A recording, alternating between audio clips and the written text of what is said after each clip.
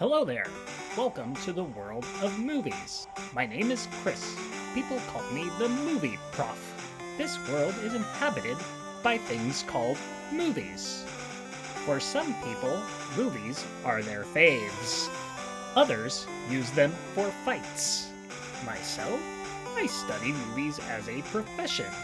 First, what is your name? Right! This is my grandson. He has been your rival since you were a baby. Oh, what was his name again? That's right, I remember now. Your very own movie legend is about to unfold.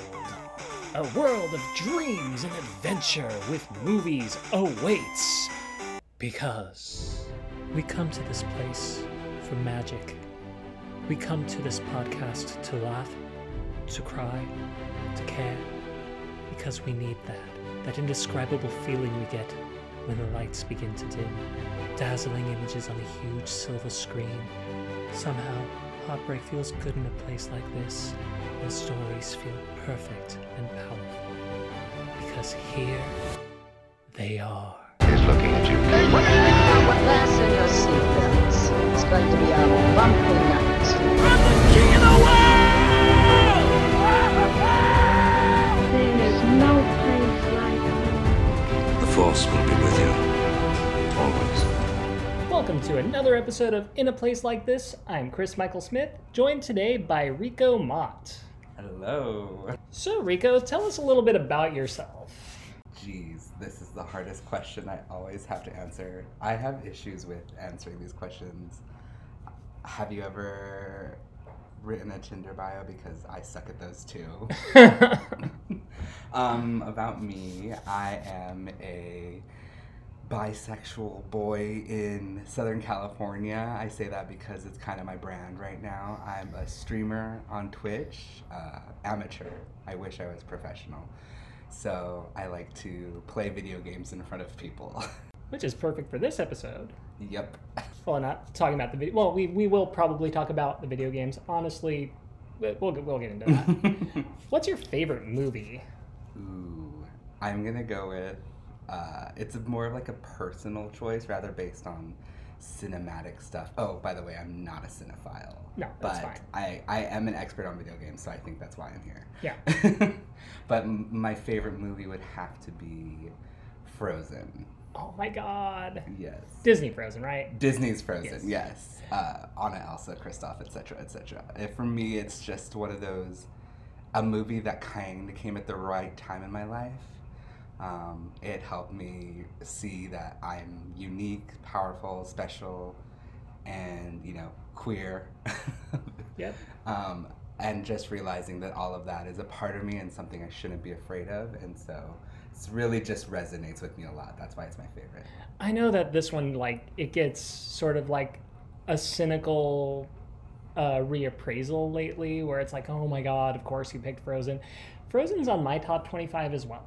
It's a good movie, And honestly, between the first and the second one, because Mhm. the second one also hit me in a different way, and I think they're both just fantastic movies. And they're gorgeous movies. Oh my God, yeah. Disney knows what they're doing. Yeah, definitely. I think we kind of about covered it a little bit, but is there something else you would briefly like to geek out about? Video games and most except probably sports video games are. Those can be surprisingly fun, though. True. I have played some sports video games with friends very straight friends, and it is intriguingly fun at times, but it's not my mainstay. I wouldn't buy one, but when I was a kid, I had this Sega Genesis, aging myself a little bit. One of my first video games on that was a football game, Joe Montana's Sports Talk Football. Oh. It had weird vocal tracks. You could hear the announcer talk through the game, and it was weird because it was Sega Genesis talk. It's that one they're going through the thing. Yeah. Yeah. To the 10, the 20, the 30. Yeah. But it's vaguely so have heard of muffled. that. Yeah. But it was fun though. Like, and I'm not a football person at all, but you know, it was a fun game. And now I know who Joe Montana is because of that game, and that he played for the San Francisco team, but because of licensing, they couldn't call it the 49ers. Got it. Pika-pee, Pikachu. I wanna be That's right. no one everyone. Catch them is my real test. The training is my quest. I see now that the circumstances of one's birth are irrelevant. It is what you do with the gift of life that determines who you are. I will electrocute you. If we bell and magnetize, everybody will come on. All right, so today we're going to be talking about Pokemon movies. Specifically, we're going to be talking about the first 3, as well as the most recent one, Detective Pikachu. Now, I briefly mentioned this in the beginning, like, we will probably get into the video games because they're inextricably tied. So you can't really talk about the movies without talking about the video games and the anime and all that stuff. So I'm going to just start with, what is your favorite Pokemon? Oh my god, Chris. So, for those at home that don't know anything about Pokemon, but you probably do, there are like now 900, almost 99 Pokemon. Yeah. So you're asking me to choose one. Okay. But it's cool. I have one. My favorite Pokemon is called Gardevoir. It's basically this, like, imagine an elegant lady dress, like, I believe it's based off of, like, a Shinto, priestess? Yeah. He pulled up a picture, and I love it. Its Pokedex entry states that it's so loyal to its trainer, and that it has enough psychic power to create a dark hole to protect its trainer. And so I like that because, one, I love psychic powers and magic and stuff, because, you know, queer. But also, I think that I'm very loyal and to my friends and family, and that I would, yes, open a black hole to protect them if I could. My favorite Pokemon. Before I say who my favorite is, I wanted to jump into my next question. What was your introduction to Pokemon? Ooh, my introduction to Pokemon was a bit roundabout. It was first that my friend came over and had Pokemon and was showing me it, and it was just like, oh my god, this is the coolest thing ever that I've seen. And so I didn't get around to buying a Pokemon game for quite some time, but then I saw the anime, and it was just like, this is so cool. Yeah. And finally that kind of converged to where I started playing it, and I just fell in love. I became the kid that loves Pokemon, Avi. Yeah. And Pokemon was, I jokingly would say when I was a kid, was my anti-drug. That's dating myself. So my introduction to Pokemon, I was aware of it before all of this. Like, I was like in middle school when the games first came out, like on the Game Boy. Aging myself a little bit there. I remember kids coming to school with the link cables and Game Boys, and it'd be like trading Pokemon and battling Pokemon and all that stuff.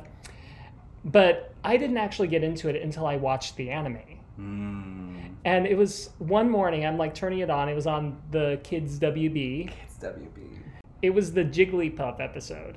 And the one with they're in the city and just trying to sing and then and trying to get an audience, and everyone's falling asleep, and she gets so pissed off and just starts smacking people, pulls out a pen and just marks up all of their faces, and I'm like, I am living for this energy, and that is why Jigglypuff is my favorite Pokemon. Oh my god, I always come back to Jigglypuff. Always. I love that city was basically Las Vegas meets New York. And they were like, everyone here is so mean. And they're like, well, I wonder what would, like, fix that. And then Jigglypuff was like, I want to become an idol. And so they make Jigglypuff that idol. Yeah. Sorry, I'm geeking out. Yeah, oh my god. And just that like Jigglypuff's energy that entire episode, just Jigglypuff. Went from 0 to 60 real fast. Oh my gosh. Totally my energy, by the way. Totally my energy. It's true. Now, this one's going to be a little tricky, too, because I know there's like a ton of these, but what is your favorite Pokemon game? My favorite Pokemon game would have to be Pokemon. It's sort of like, because there's like usually three that are a group together because they're very similar. They're basically all the same game. Mine would be Generation 4, Sinnoh, Diamond, Pearl, and Platinum. Platinum probably because the third one's always like the superior usually. Yeah. So yeah, Diamond, Pearl, and Platinum. I have an affinity for Diamond because even though Platinum has like more story elements they add, Diamond was like, the Pokemon was cool to me. It was, me and my brothers would assign ourselves like which Pokemon we're choosing. And so it was like, you get that one. And I was like, okay, I'll choose that one. So yeah. So with me, the only games that I played initially were the first generation, red, blue, green. Well, not blue, green. Maybe not through perhaps the most up and up of me's. Calling the police. Yellow. So I remember all of those. After that, because I didn't have a lot of like portable consoles until like the 3DS. So when I got the ones on Switch, those were a lot of fun. But I'm going outside the box here, and I'm just going to go ahead and say Pokemon Go. Ooh. So I'm not the first person to express this, but the initial launch of Pokemon Go, I believe, was the closest we've ever come to world peace. Honestly. Like, Niantic was onto something there. Like, and, if only that continued, imagine, like, the harmony we would be in today. Instead of wars, we would be raiding Pokemon. Oh my gosh. Uniting together. Honestly, I think Pokemon is the key still. Like there was something there. We need to push this more. We need to, But also, the games themselves are a lot of fun too. I enjoyed Sword and Shield. That was a lot of fun. But if I'm going to go and like say a best one, like probably the most influential, the most like the one that really like made Pokemon, I mean, it didn't make Pokemon a staple, but it was already a phenomenon. So I don't want to say it became a phenomenon either, but you know what I'm trying to say? It made it like a at-home name, is what you basically said, right? Yeah, something like that, but bigger. Okay. Yeah. Oh, you're saying more that it somehow tapped into nostalgia and then bringing people together to where it just became, I think, just a greater phenomena. Yeah. Like, Pokemon was already this huge phenomenon, like you said, and then you had it now to where everyone had this nostalgia and or wanted to try it because everyone else was trying it. So you had, like, the virality, right? That's the word? Yeah, something. Yeah. Virality of the social media now, and now Pokemon, too. Like, I remember, I'd go to the park for my run, and then I'd be, catching Pokemon along the way, and I'd look up, I'd see just a group of strangers just out there raiding a gym. Like, this game was bringing people together from, all walks of life, and in, a really positive environment. It kind of reminds me of, geocaching. I heard that geocaching had a sort of almost, phenomenon, but not as probably big, because it was exploration and treasure finding, so kind of similar with Pokemon, where this Pokemon's here, or maybe it's over here. Yeah. It's type of thing. I remember walking through a parking lot and someone else would be in the same parking lot. It's like, you're trying to find the Pikachu? I'm like, yeah, I want the Pikachu. I remember I went to a big area that was popular with Pokemon with my family, and we brought lawn chairs to chill out because I was looking for Pokemon. My brothers and sisters, I think, were looking for Pokemon. But my parents were, just chilling, so they brought lawn chairs. And it was, I think, in Long Beach. And there was a huge crowd of people. There was at least 100 to 200 people there. Yeah. And it suddenly, a Gyarados spawned, and everyone lost their... Am I allowed to curse on this? We try to keep it PG. Okay. But everyone lost their minds. And a stampede started to occur. And I had already been through this, but my parents had not. And so they started to panic because a mob of 200 people was coming towards them. And I just remember being don't move. Unlike animals, they just go around you. It was a great time, honestly. Yeah. I remember when everyone was afraid of, like, oh my gosh, people are going to, like, walk into traffic trying to catch Pokemon, and I don't think that... I think there was like 1 or 2 people that... I mean, it wasn't as widespread as people were worried about. And the game tells you, like, pay attention to your... Like, from the beginning, it said, pay attention to your surroundings. Yeah, like, don't go somewhere you're not supposed to be. Just don't use common sense. Oh my God. And I think to the credit of Pokemon Go players, like, they did. They were really good about that. Yeah. So, before we forget that this is a movie podcast, I mean, again, inextricably tied to the games. Yeah. We're going to go into the very, very first entry into the Pokemon canon. Pokemon, the first movie, Mewtwo Strikes Back. Yeah. Sorry, I have to do the music. AKA Mew versus Mewtwo, AKA, So, the movie came out in Japan in 1998, 1999 in the United States. Right. It was still a relatively new phenomenon at the time. Like, I think Pokemon had only just come out, and it almost felt like... Well, the games had come out in Japan in 95. Oh, wow. We got it late. Yeah. We had to wait, and then we got it in, like, 98. And then the anime was, I think, in around 96, 97, if I remember correctly. Yeah. So, yes. For me, it almost feels like the producers behind it thought Pokemon was going to be like a flash in the pan. Like, where they wanted to capitalize on its success while, strike while the iron is still hot, all that stuff. Absolutely. And it did feel like this one was very much rushed into existence. Yes. Watching the movie, I was like... So when I watched it as a kid, of course I loved it. Oh, it same. was action-y, it had Pokemon, so of course I loved it. But then I watched it as an adult and was like, okay, I'm going to examine this movie. And you realize that, they kind of were just throwing Pokemon at you. Yeah. Pun intended. Like, oh my God, there's so much Pokemon, and absolutely, they wanted to sell Pokemon. And on the last rewatch, which we rewatched the first two together, you pointed out to me that they were even using, like, clips from the anime. Yes, there's a lot of just rehashing of the anime.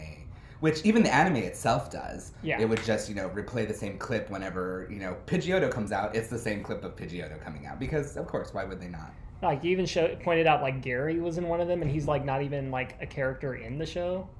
Gary's in the show. Or, I mean, the movie. Yeah, but he's not even anywhere in the movie. Yeah. Like, they show Gary. There's, like, when Mewtwo blows up the... not blows up the lab. He blows up Giovanni's gym and flies away with his armor falling off. It's the same shot as the intro. Yeah. There's just a lot of reuse, which, of course, animating things fine. is difficult. But I mean, Disney even does it. Yeah. Like, so it's... But, yeah. I don't want to say it was lazy, though, because at least in Japan, the film was I'm not going to say very well received, but they liked it. It was popular. Yeah. It was popular. When it came over here, if you were not a Pokemon fan, it was not well received at all. A big part of the problem, would that be the Western localization? Yes. So there was a huge difference between the Japanese version, which out of all the Pokemon movies I've watched, both the sub and dub, etc., there's a huge change and tone change, I think, when they brought it over to English. They in the original Japanese, Mewtwo is a very ambiguous enemy. It's not, he's evil.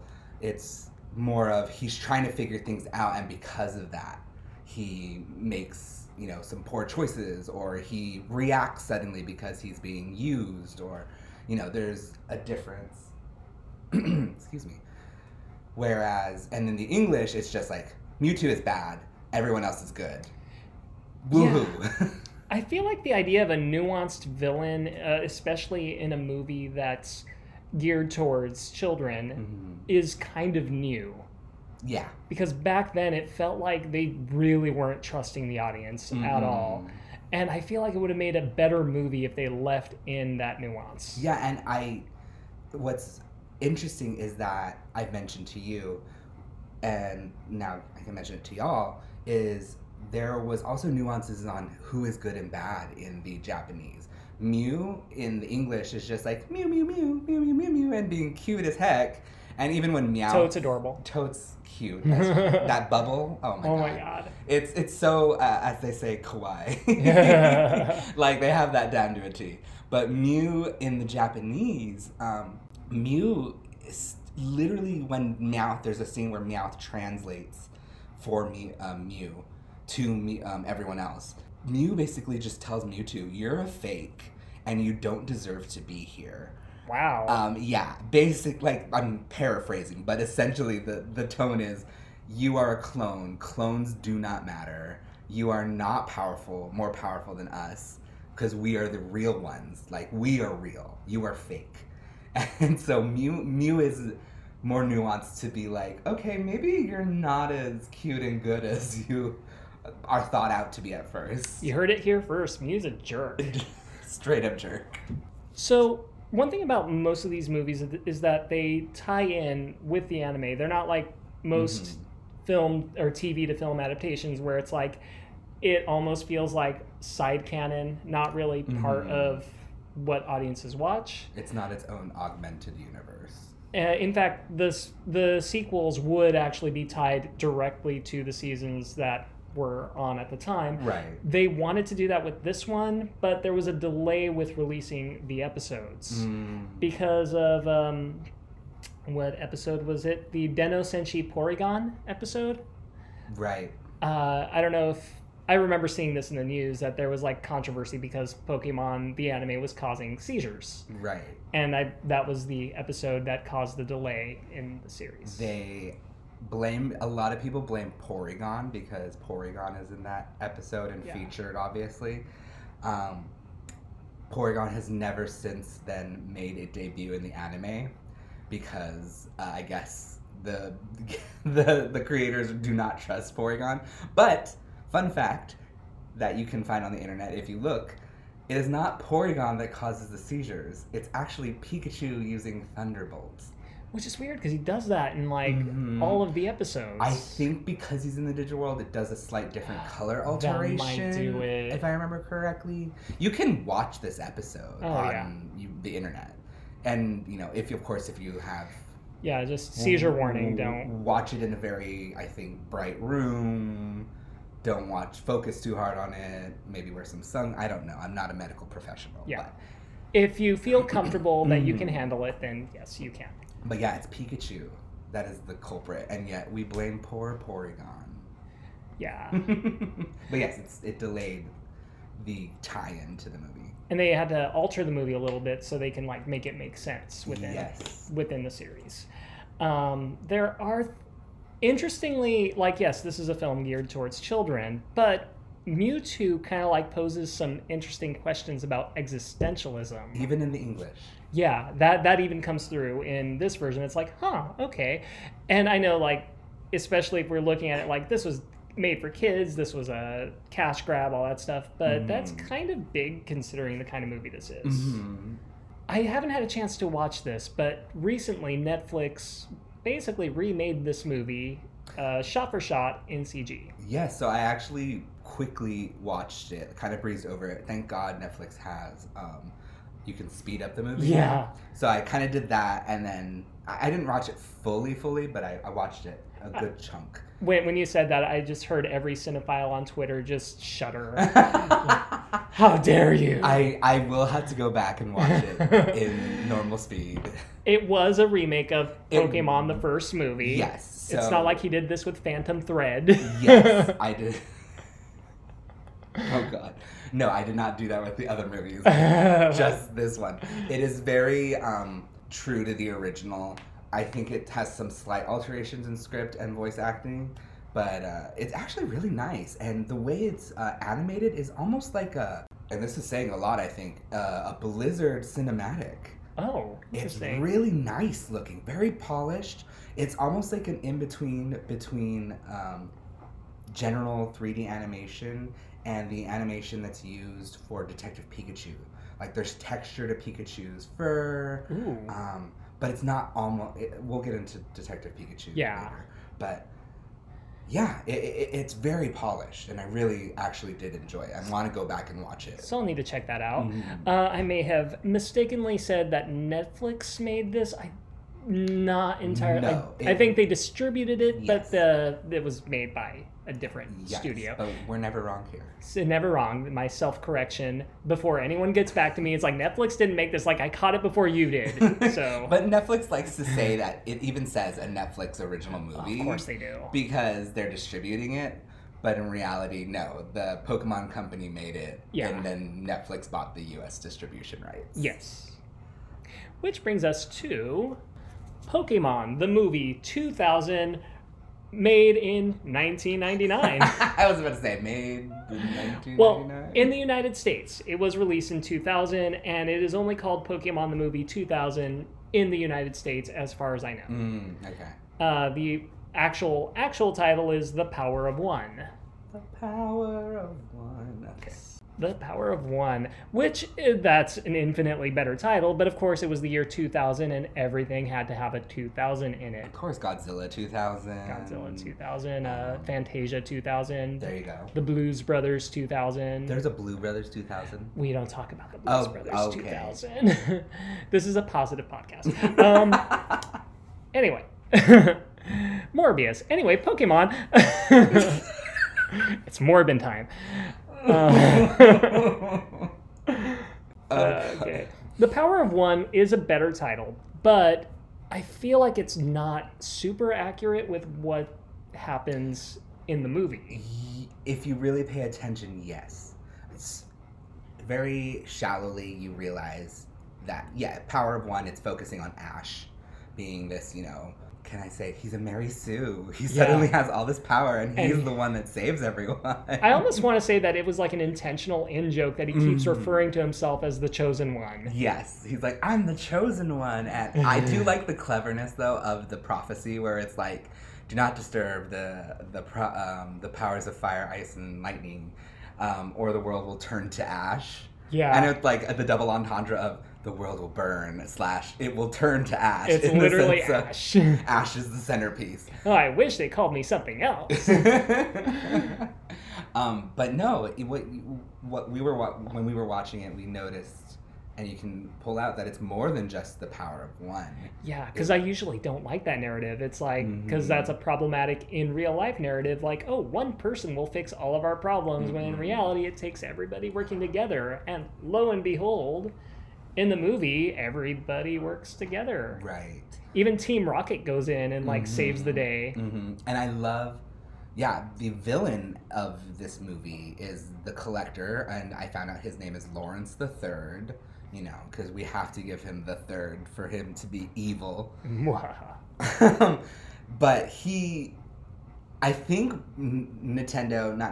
Game Freak, Pokemon Company, etc. was like, hey, we know this is still new, but a lot of you are collectors now, and you cherish Pokemon for the wrong reasons. And so they hold a mirror up to the fan base and we're like, see what happens. Because this guy is trying to collect Pokemon, collect 3 legendary Pokemon, and then Lugia, the final Pokemon, the main Pokemon. And what happens is that by doing so, the world starts to fall apart, literally. And he doesn't care. He just keeps collecting the Pokemon. And he's like, tornadoes Too and sad. stuff are happening. And my warship battle fortress in the sky falls out and nothing. I still want to capture them. Yeah, capitalism. Exactly.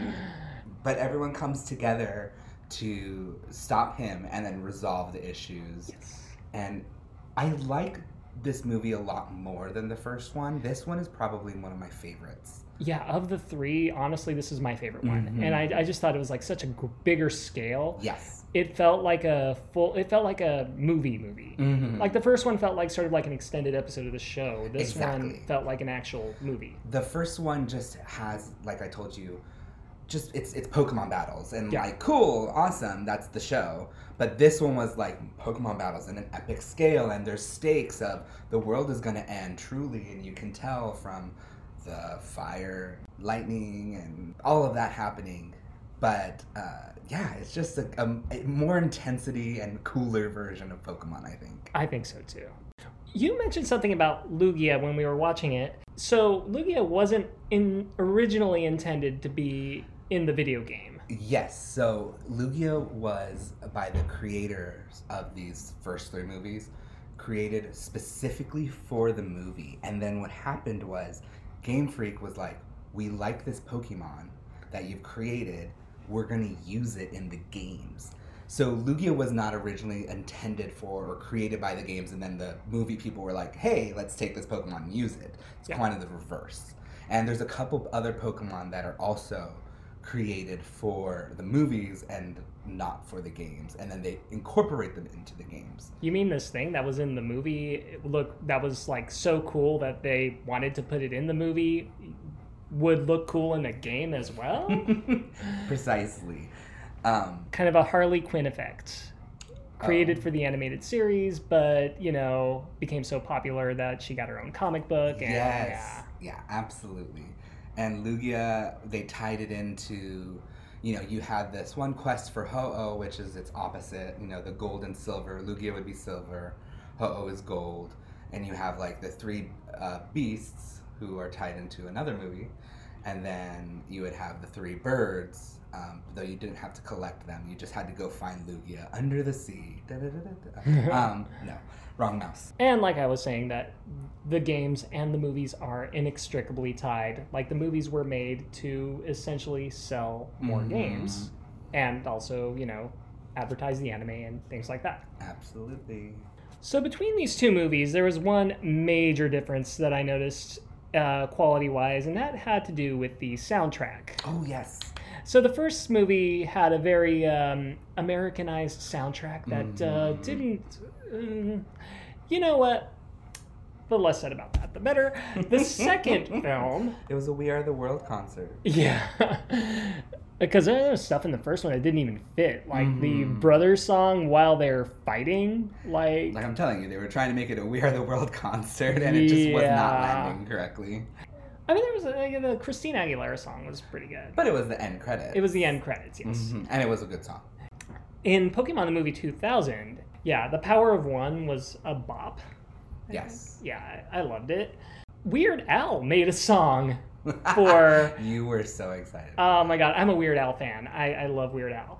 And he made Polkamon, which is a polka for naming all the Pokemon. He took the Pokemon rap and said, let me hold my beer. Yeah. Oh, and anytime you get to hear Weird Al do a polka, he did the Hamilton polka recently, and that is fire. Just amazing. No notes. I think this movie had a very focus on one song, which was The Power of One song, but it was also called Lugia's Song. And it's a beautiful song, honestly, very peaceful, relaxing. It truly emotes bringing about peace, and it's the song that's used and played on an ocarina. Come on, Zelda. Nintendo. To quell basically what's happening. And I love that song. I think there are so many people. I know a friend that has his Animal Crossing song, his island song, that plays when you come in. Yeah. It's the first 4 or 5 notes of the do-do-do-do-do-do. That is so and cool. It's a beautiful song, and Pokemon starts to, I think, realize, or maybe they did, and it's just less Americanized in the future ones, that they sometimes need a song. Yeah. There's mainly one other one that we won't touch upon, but it's called Erasion, and it's in the later game. Again, another song that's used to calm everything down. Yeah. And calming songs are the best. They are. Which brings us to Pokemon 3, the movie Spell of the Unknown. Mm-hmm. Unknown spell, the Pokemon, not unknown as in unknown. What's out there? Ah, yes. Into the unknown. No. Wrong mouse again. Wrong mouse. This one was... So you mentioned something to me, and I could not unsee it. I can't unsee it either now, and it's tainted my view. Go ahead. The parallels between this film and WandaVision. What? Parallels? It's literally the same plot points. It's amazing. Yeah, the only difference is instead of her, the little girl, being the one who has the power, it's the Unknown. and Entei. Entei is like a proxy. oh yeah, So yes, Entei does have powers, but it's still like technically the unknown that does it. unknown. Essentially, like So the she go ahead. Sorry. major mind control, just kind of like creating this world around her to comfort her after a big loss. Yep. She has power, she can transform, she can create things at will because of the magic, and then she starts to lose control of the magic. And yes, she mind controls Ash's mom. Yeah. The only difference is no Agatha. There is no Agatha all No along. Agatha. But yeah, when you mentioned that, I was like, huh, okay, yeah, you know what, I see this. But yeah, I did enjoy this one as well. Yes, it's. I think it continues that grander scale of Pokemon. It's not just throwing Pokemon at you, although it does introduce some newer Pokemon again. Entei is so cool, and also Entei, she calls it Daddy. Because she 'Cause- thought that it was her father reincarnated as Entei, because the story he tells at the beginning, he's Yes. like, I am Entei. Yes, Yeah. but after hearing Entei's voice, it's like this, like very, I'm Entei type voice, and honestly, same. Yeah. Dad. Oh wow! All right, heard it here first. No, I'm just kidding.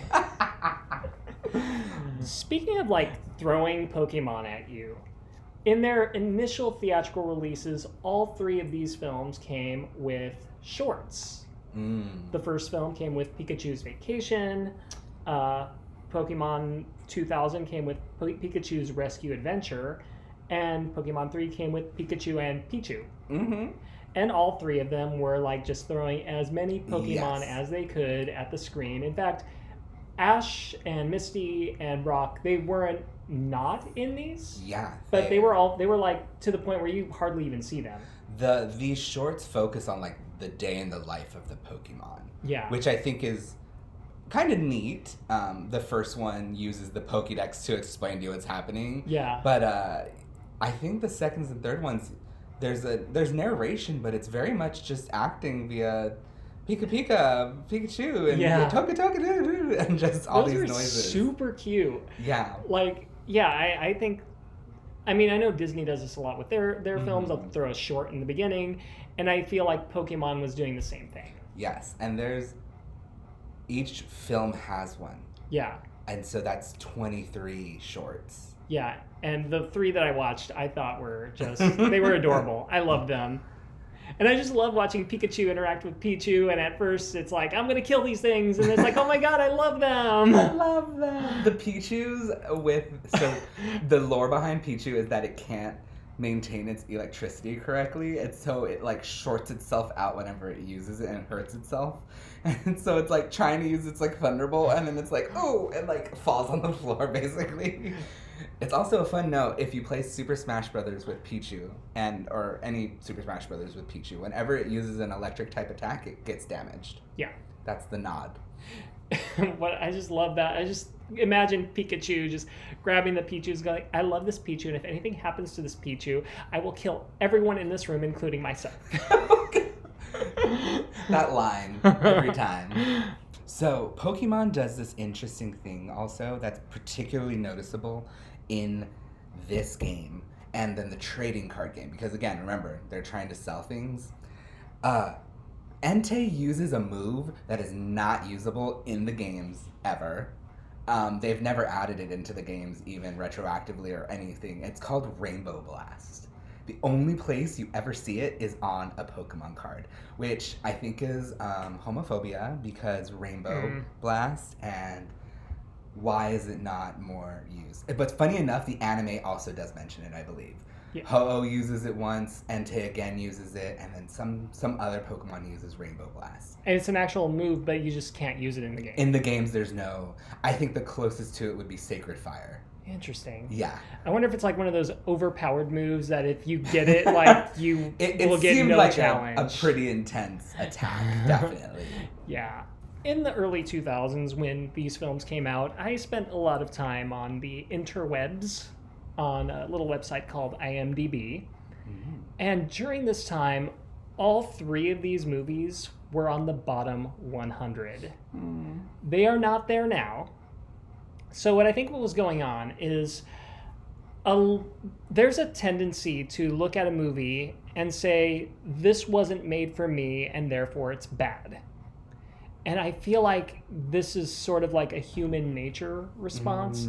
So I'm going to go, again, back to my childhood. When I was a kid, preschoolers were watching Barney the Purple Dinosaur. And my generation kept coming up with songs about not only harming Barney, but like killing him violently. I remember that. It wasn't so much, we didn't want Barney off the air. We didn't want him canceled. We wanted to go full Julius Caesar on him. Like... You wanted to erase Barney from existence. Yeah, he was purple, we wanted him red. No, we were children. We were children, and we were singing these songs. And First of all, to everyone who grew up watching Barney the Purple Dinosaur, on behalf of my generation, I apologize. Thank you. I take that to heart. Because I may have been involved with that too.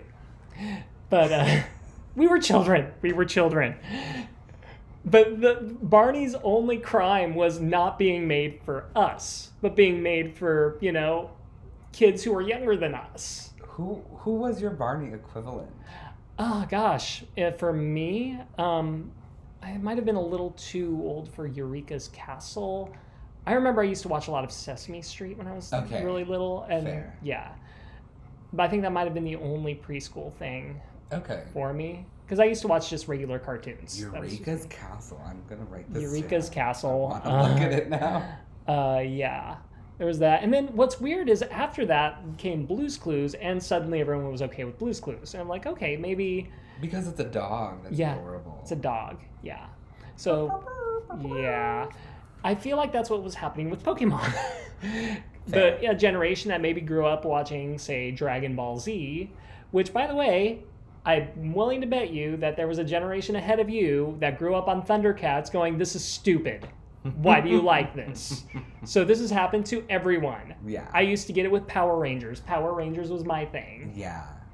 I think I had a moment of, not with hating any childhood things, or maybe, I can't particularly put my finger on it, but I remember, because I'm such a popular influencer, this obviously sarcasm, I tweeted something and then I realized this is a moment of realizing that this isn't meant for me and that's okay.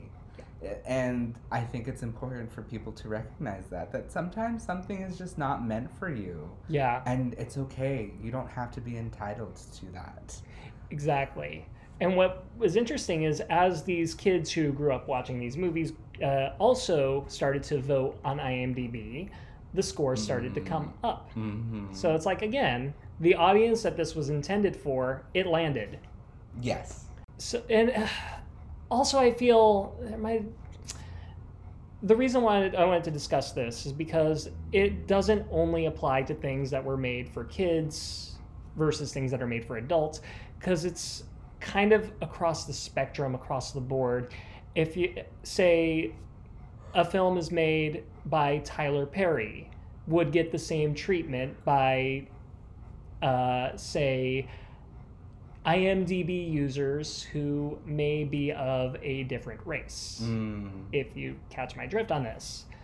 Because a lot of those movies also ended up on the bottom 100 or pretty close. Wow. Yeah.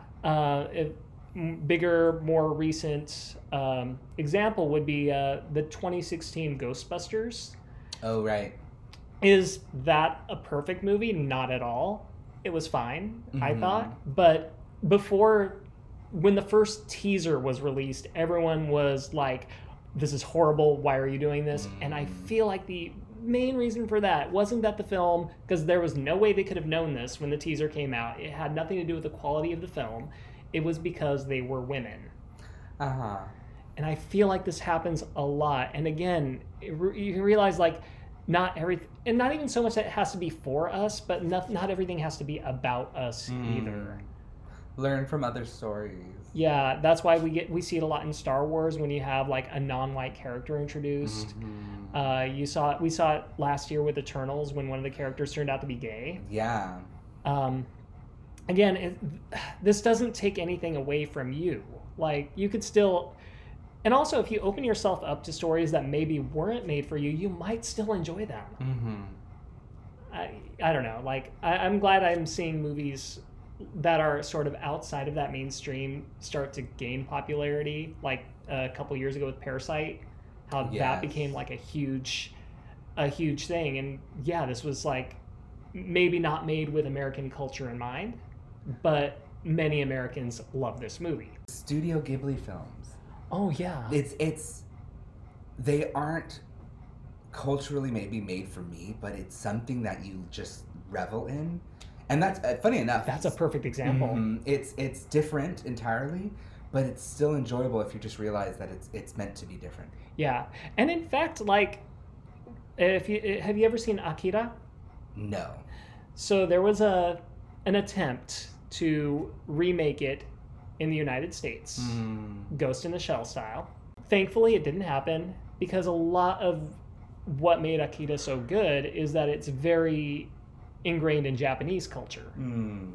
So to like try to force it into an American box, maybe that won't work as much.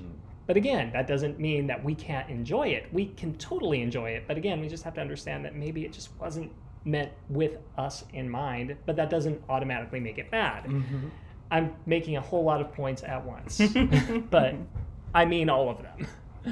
So if these were at one time amongst the worst reviewed films, at least on IMDb, one film kind of broke through the mold, and not only was it well received, it became the first video game based movie to get a fresh score on Rotten Tomatoes. It broke the tomato ceiling, if you will, and that was Pokemon Detective Pikachu. Yes. Featuring the voice of Ryan Reynolds doing essentially his Deadpool shtick, but cleaned up for kids. Yep. Basically. I'm still sad, though, that they did not go with Danny DeVito. It was going to be Danny DeVito. There was a fan, I don't know what to call it, sway, intention. They wanted Danny DeVito. And honestly, it makes sense. I could see it. Yeah. Especially the whole detective thing going. Yeah, like, come on. I mean, Ryan Reynolds was fine, but I feel like Danny DeVito might have been better. No offense, Ryan Reynolds, but just for this role. It's the one role where you could hear Pikachu talk and not just saying Pika Pika. Yes. Well, in story, only the protagonist can hear Pikachu talk. Yes.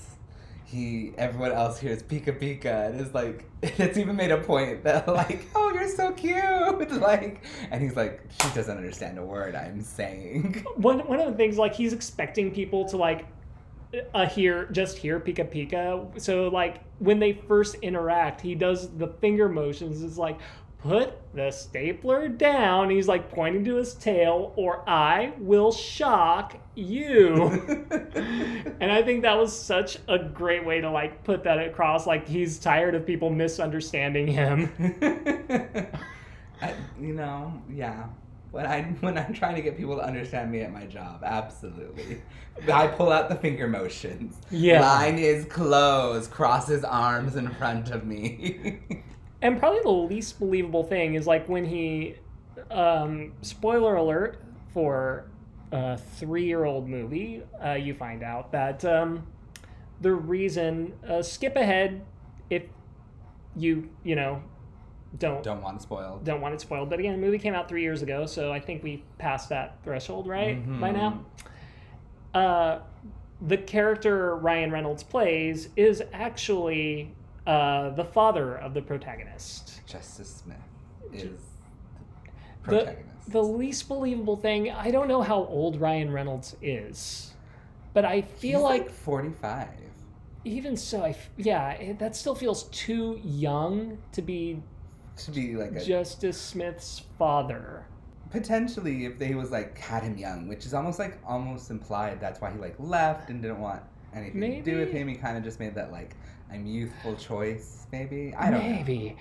Maybe it's just me having trouble seeing Ryan Reynolds as a father know. in general. He is And in he real is life, in though. real life. I don't know. Like, I wasn't even that big of a fan of Van Wilder, to be honest. But that's kind of the vibe I get from him. And it's like, oh no, he's an actual father in real life and probably a responsible parent. And I don't mean to drag him at all. I just have trouble seeing it specifically because of the Fair roles enough. he has played. Fair enough. The movie was visually spectacular. Yes. Oh my gosh, it looks so good. The production design, the visual effects, the Pokemon in live action. I got to see a live action Jigglypuff. I was so excited. Which the Jigglypuff for me is slightly unsettling at first. When you see it, you're kind of just like, oh, that thing on your head is like a little coif thing. Yeah. Like, my hair right now is doing it, and so now I understand. But it's like, oh, okay. Like, it's not just like this gelatinous, I don't know, deformity on its head. Yeah. But at first, you see the Pokemon, and they, I think, capitalize on that Pokemon are cute because they have big googly eyes. Of And course. that still is kept inside this movie, which I think is good. Yeah. Mewtwo makes a reappearance in this one, and Yes. I feel like it's suggested that he's the same Mewtwo. So I watched this one they have a special feature on the Blu-ray called Detective Mode, and it's not the same Mewtwo. Oh. It is a different Mewtwo entirely, which is presented in Pokemon canon, that there's can be multiple of Pokemon, even a genetically modified Pokemon like Mewtwo. But it's a different Mewtwo, but they did incorporate how it's inside the capsule, and that they purposely did the bubbles like the original movie to kind of give it that. Because they said, we want this to be a Pokemon film that is an homage to the fans. Yeah, and they did an excellent job at that, which is why it makes me sad that they canceled the sequel. I think they're going to wait for... Also, yeah, the way the movie ends, he would have to somehow be Pikachu again. Exactly. And he's turned into a human. Once again, spoiler alert for a 3-year-old movie. I just assume with this podcast when I would listen, because if you aren't listening, you should be, because, I mean, now I'm on the podcast. Just Thank kidding. you so much. But I would just assume that there'd be spoilers, Yeah. considering you're talking about the movie. I mean, we spoiled a few plot points from Everything Everywhere All at Once, and that just came out. So, Yeah. understandable, but yes, plot spoilers. Yes. So, you've only seen now the first 3 and Detective Pikachu movies, right, Chris? Yeah, there's a total of 26? 26, I believe. I think I mentioned 23 earlier. No, I didn't. I said 26. 26. That's a lot of movies. There is a lot, but I would probably give you 2 that I would recommend that continue this sort of... That's more than vibe. 007. Just throwing that out there. 007 has a lot of movies, but not that many. Yeah, they're successful somehow. They're doing the thing they're supposed to do. Pokemon is the most lucrative franchise out there, Yeah. so it's doing its thing. All right, the 2 movies I would recommend to you are Destiny Deoxys and Pokemon Diamond and Pearl. It's technically what it's called, and its subtitle is The Rise of Darkrai. Ooh. And it has a twist, and Ooh. I highly suggest that one. It's not a big twist, but you're like, oh, okay, I see where you went with this Pokemon, and it has a bit more cataclysm to it too as Ooh. well. So I highly recommend those. That was also the one I mentioned that has a song. Ooh, yeah, that that's right. calms everything down. That's good. That's good. I want to ask you a bunch of questions. And I want to have them answered immediately. So we actually had a couple of questions. Ooh. I had to actually skip one of them because we covered it earlier in the episode. It was like, do you have a favorite Pokemon? Fair enough. But is there a Pokemon that you identify as? I feel like I kind of addressed that as with my Gardevoir. Yeah, I feel the same with Jigglypuff. If I had to choose another Pokemon that I identify as, I would say that I possibly more than likely Pikachu. Yeah. Pikachu for me, I have that electric personality. I feel like I'm hyping myself up right now. I've seen it. Yeah, you got it. And just kind of like, I want to say even maybe Detective Pikachu. Like, I feel like I could pull off the Ryan Reynolds suave a little bit. Having fun with myself. And very much, I think my vibe is very much the put the stapler down before I shock you with my tail. Like, truly, Yeah. that is me. That is 100% my vibe. Not to steal your answer, but I feel like because Pikachu is like the one, he's like the franchise's Mickey Mouse. Yes. He's like a he or she, because it could be either, Mm-hmm. or they. Come on, Pikachu inclusivity. Yes. They are, they're the mascot for Pokemon, so it's kind of hard not to like gravitate towards Pikachu just because like that's the Pokemon you see the most. Mm-hmm. I think another one that is purposely also now being purported as a mascot for Pokemon that I identify with is Eevee. Eevee, that's right. Eevee is very much, it has the potential to become anything, and we all have that. I'm going with Jigglypuff because I also like to perform and do get very offended if you fall asleep while I'm performing. So those of you who fall asleep to my podcast, just know, don't be surprised when you wake up and there are markings all over your face. I'm still waiting. Puff. You have a very calming voice. I know you mentioned that you think that you sound like Kermit, but for me, you have a calming voice. Oh, so I sound like Jigglypuff. Got it. So the next question, by the way, that question came from Where Is Ralph on Instagram with underscores between the words. Thanks, Ralph. Who also asked the next question, what type, fire, water, etc., do you prefer if you could have a Pokemon as a pet?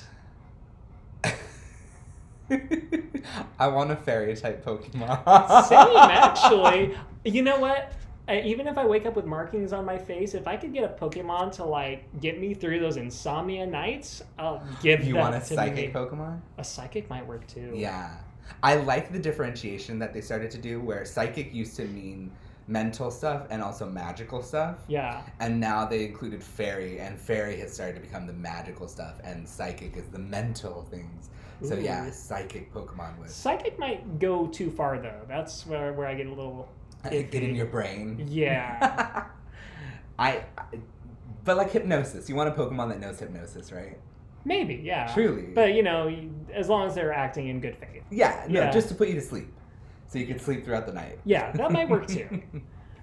Or sleep powder. And maybe I won't wake up with, markings on my face. Yeah, absolutely. My guest from episode 2, Logan Belitho, asks, what's your favorite Pokemon generation? I also touched on this earlier because of the games. I guess not necessarily, but Gen 4 is truly is my favorite generation. That was the question, right? Wow. Yeah. No, that's it. I blanked out entirely. Wow. Truly, because it introduces creation lore behind Pokemon. Ooh. And I am a lore... I'm going to break your rule, sorry. I'm a lore whore is what I call myself. I love lore. Give me the backstory behind things. It will give me the goosebumps. And so this one touches on the creation story behind Pokemon, essentially God, just all these things, time and space and antimatter and all these sorts of things. It's just a astounding generation in my opinion. I need to play these games. For me, it was red, blue, yellow, and then dry spell until Sword and Shield with Go in the middle. So yeah, I do need to catch up on some of the later mid-generation games, but because of that, I'm still stuck on first generation, which for me, again, there's that whole nostalgia of I was a kid, I was there at the inception of Pokemon. No, I was there when it was blowing up, at least in the West, and I remember like watching this anime and like just being so into it, and can't explain why the dry spell happened, but yeah. Yeah. It just comes Life your thing. happened. You're a Gen 1er. Yeah, I'm a Gen 1er. Gen 1er. Do you know what that means? Boomer, but like for Kind video of. games. Kind of. Yeah. Honestly. It's just someone that's like, I like Gen 1. It was the best and there's nothing wrong with it. And it's like... Well, no, for me, it's mainly because I didn't have as yeah. much exposure to the later generations outside of like Pokemon Go or Smash Brothers or, the movies. Absolutely. Yeah. So understandably. It's me taking the bull by the horns. It's how I handle my business. It's a metaphor. I get it. But that actually happened, though. All right, and we're on to this week's rotating segment. We are going back to wrong answers only. That was a fun one, and I wanted to bring it back. I'm going to post a link to this poster in the show notes. It is a film called A Boy and His Dog. Those of us in film circles have probably seen this. I have not, so it's going to be fun trying to guess what this movie's about simply by looking at the poster. The year is 2024. A future you'll probably live to see. Oh my gosh. It's 2 years away. We got 2 years for the... Oh my gosh, the prophecy will be fulfilled. Wait, does it say that? No. Oh, okay. I'm just saying, because it's prophesizing the year you'll probably live to see. Oh, yeah, it's a good bet. True, good very bet, good true. bet. I hope I do. Yeah, I hope so too. So I'm getting like girl on the train tracks vibe from this part. But the train tracks are upside down, and she's not Oh on my them. god, this is Stranger Things before Stranger Things existed. She's in the upside down. And yeah, this guy who's just like staring off camera wearing an Elmer Fudd hat. That's definitely, I'm getting the same vibe. Yeah. And he has a dog. Is he hunting for her? The dog, yeah. It's like, is he? Because it looks like, he's about to be like, be very, very quiet. And don't forget this, like, rusted, bloody door in the back. Oh my gosh, yeah, that's like Texas Chainsaw Massacre door. Mm-hmm. Oh my gosh, this is like live-action Looney Tunes, but like in a post-apocalyptic hellscape. That's what I'm getting to. In 2024, that might not be far off. On the bottom it says, an R-rated, rather kinky tale of survival. Okay. What? So it's a sex thing. Yeah, so potentially, yeah, that's... and assuming it is rated R, it's also right on the bottom. He is a virgin, and his dog is helping him find a girl or guy or non-binary person, because it's 2024. Yes, that's true. To be with. Yeah, but... in an intimate way. And she's underneath an upside-down railroad track in, like... Oh my gosh, the Looney Tunes connection. It's the Looney Tunes backdrop. That's what there's 100... But even, yeah, that's all, like, folks. legitimately, there's a lot of Looney Tunes illusions here. Oh, and I love how on the side, like in little tiny font, it says, no one admitted after performance starts. It has to be seen from the beginning. Oh my gosh, like they really thought they were Alfred Hitchcock here. And who knows, maybe they were going for Vertigo, but at the end of the day, you have like a little da-da-da-da-da-da-da-da-da. You have Porky Pig coming out at the end? Right? Absolutely. Like he monkey bars past the upside down railroad track. track. He's like, hi, I'm here. Yeah, that's all, folks. That's all. So this is Kinky Looney Tunes 2024. With the dog in 2024. Yeah, and check out the sun in the backdrop. Is that... That's Modesto. I'm just kidding. Yeah, it's Modesto. It does look like a... Well, like, they're trying to survive in the desert, I'm assuming. I mean, climate change. 2024. They did say that we're going downhill real fast. A future you'll probably live to see. Well, let's hope that it's... I don't know. Will the Elmer Fudd hat be in again? That's what I'm wondering. I could see it. Yeah, like with my hair, I definitely need an Elmer Fudd hat to cover it. No, your hair looks fine. Not because it looks bad, but if I ever need to wear a hat to Yeah. contain it, I would need that sort of like voluminous.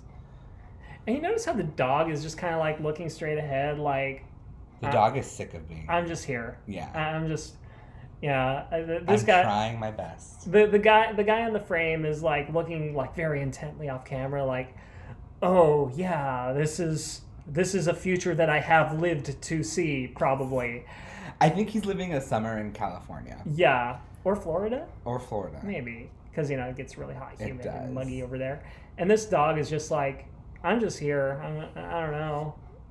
The dog doesn't even look like they care, to be honest. Like, Yeah. dogs can be expressive, and this dog is like not expressive in the slightest. It's like not today, honey. this dog could not be less interested to be here. I'm still intrigued by this bloody door. Yeah. Like, is this? legitimately bloody, like not the English bloody door. I'm assuming this is supposed to be a horror movie, but like That's what I'm wondering. kinky. Well, kinky and horror It kind could, of but go. It almost a feels little like they hand want to in go with hand. like horror comedy. Let me go ahead and look this up really quick. So, according to Wikipedia, A Boy and His Dog is a 1975 American black comedy science fiction film. So it is a comedic Okay. film, but it's also black comedy. So like things you're laughing at stuff you're not supposed to laugh at Ooh. because it's dark humor. Like people are dying and it's funny. I sort feel of like thing.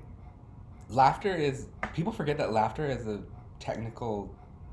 You can laugh at things that are uncomfortable. It's like a mechanism. Yeah. Yeah. It concerns a teenage boy and his telepathic dog. Telepathic. His dog's name is Blood. The bloody door. The dog's name is Blood. And they work together as a team to survive in the dangerous post-apocalyptic wasteland of the southwestern United States. I was We were in right. Modesto. We were in Modesto. Modesto. Wow. I'm kind of interested in seeing this. Now I'm intrigued. It has a 76% on Rotten Tomatoes, so it is Okay. it is a well-received movie, an offbeat, eccentric black comedy, according to the site's consensus. I thought that was a critic who said that. And it's 68% on Metacritic, so it's pretty well liked. George Miller, the director of Mad Max, cited that as an inspiration for his movies. Yeah, so that's one I'm gonna probably be checking out. I still need to check out the one from the previous episode, that Westworld sequel. I forgot what it was called already. I don't know if you've heard the episode yet, No. but yeah. I'll need to check that out, as well as the original Westworld. Okay. So maybe double feature someday. And that will conclude today's episode. Rico, where can we find you on social media? As I mentioned at the beginning, you can find me streaming on Twitch. I don't have a full schedule. It just kind of depends on if I'm free in the day, because, life is working 40 hours right now. And We are millennials. yes. Life? What's that? But you can catch me on twitch.tv/Rococo, RICOCO, with 2 underscores, because apparently there's 3 other Rococos out there. They don't use their accounts though, so if I reach a precipice of streaming ever in my life, I can probably steal the original Rococo name. Yes. So you can follow me there. We play Pokemon games primarily, but we've been playing some free-to-play games such as Fall Guys, Fortnite, Rocket League is a recent one I've been enjoying. Among Us. Among Us. It's been a while since I played Among Us, but Same. yes, I will play that one too. So that's what I play there. You can also find me on Instagram, posting about my life and just fun little random nerdy stuff at cup.of.rococo, Cup of Rococo. Get it? And yeah, so that's where you can find me on the interwebs. Perfect. Well, thank you for joining me on this episode. Thank you for having me. I loved it. And to all of you listening at home, I hope you are not just entertained, but somehow reborn together.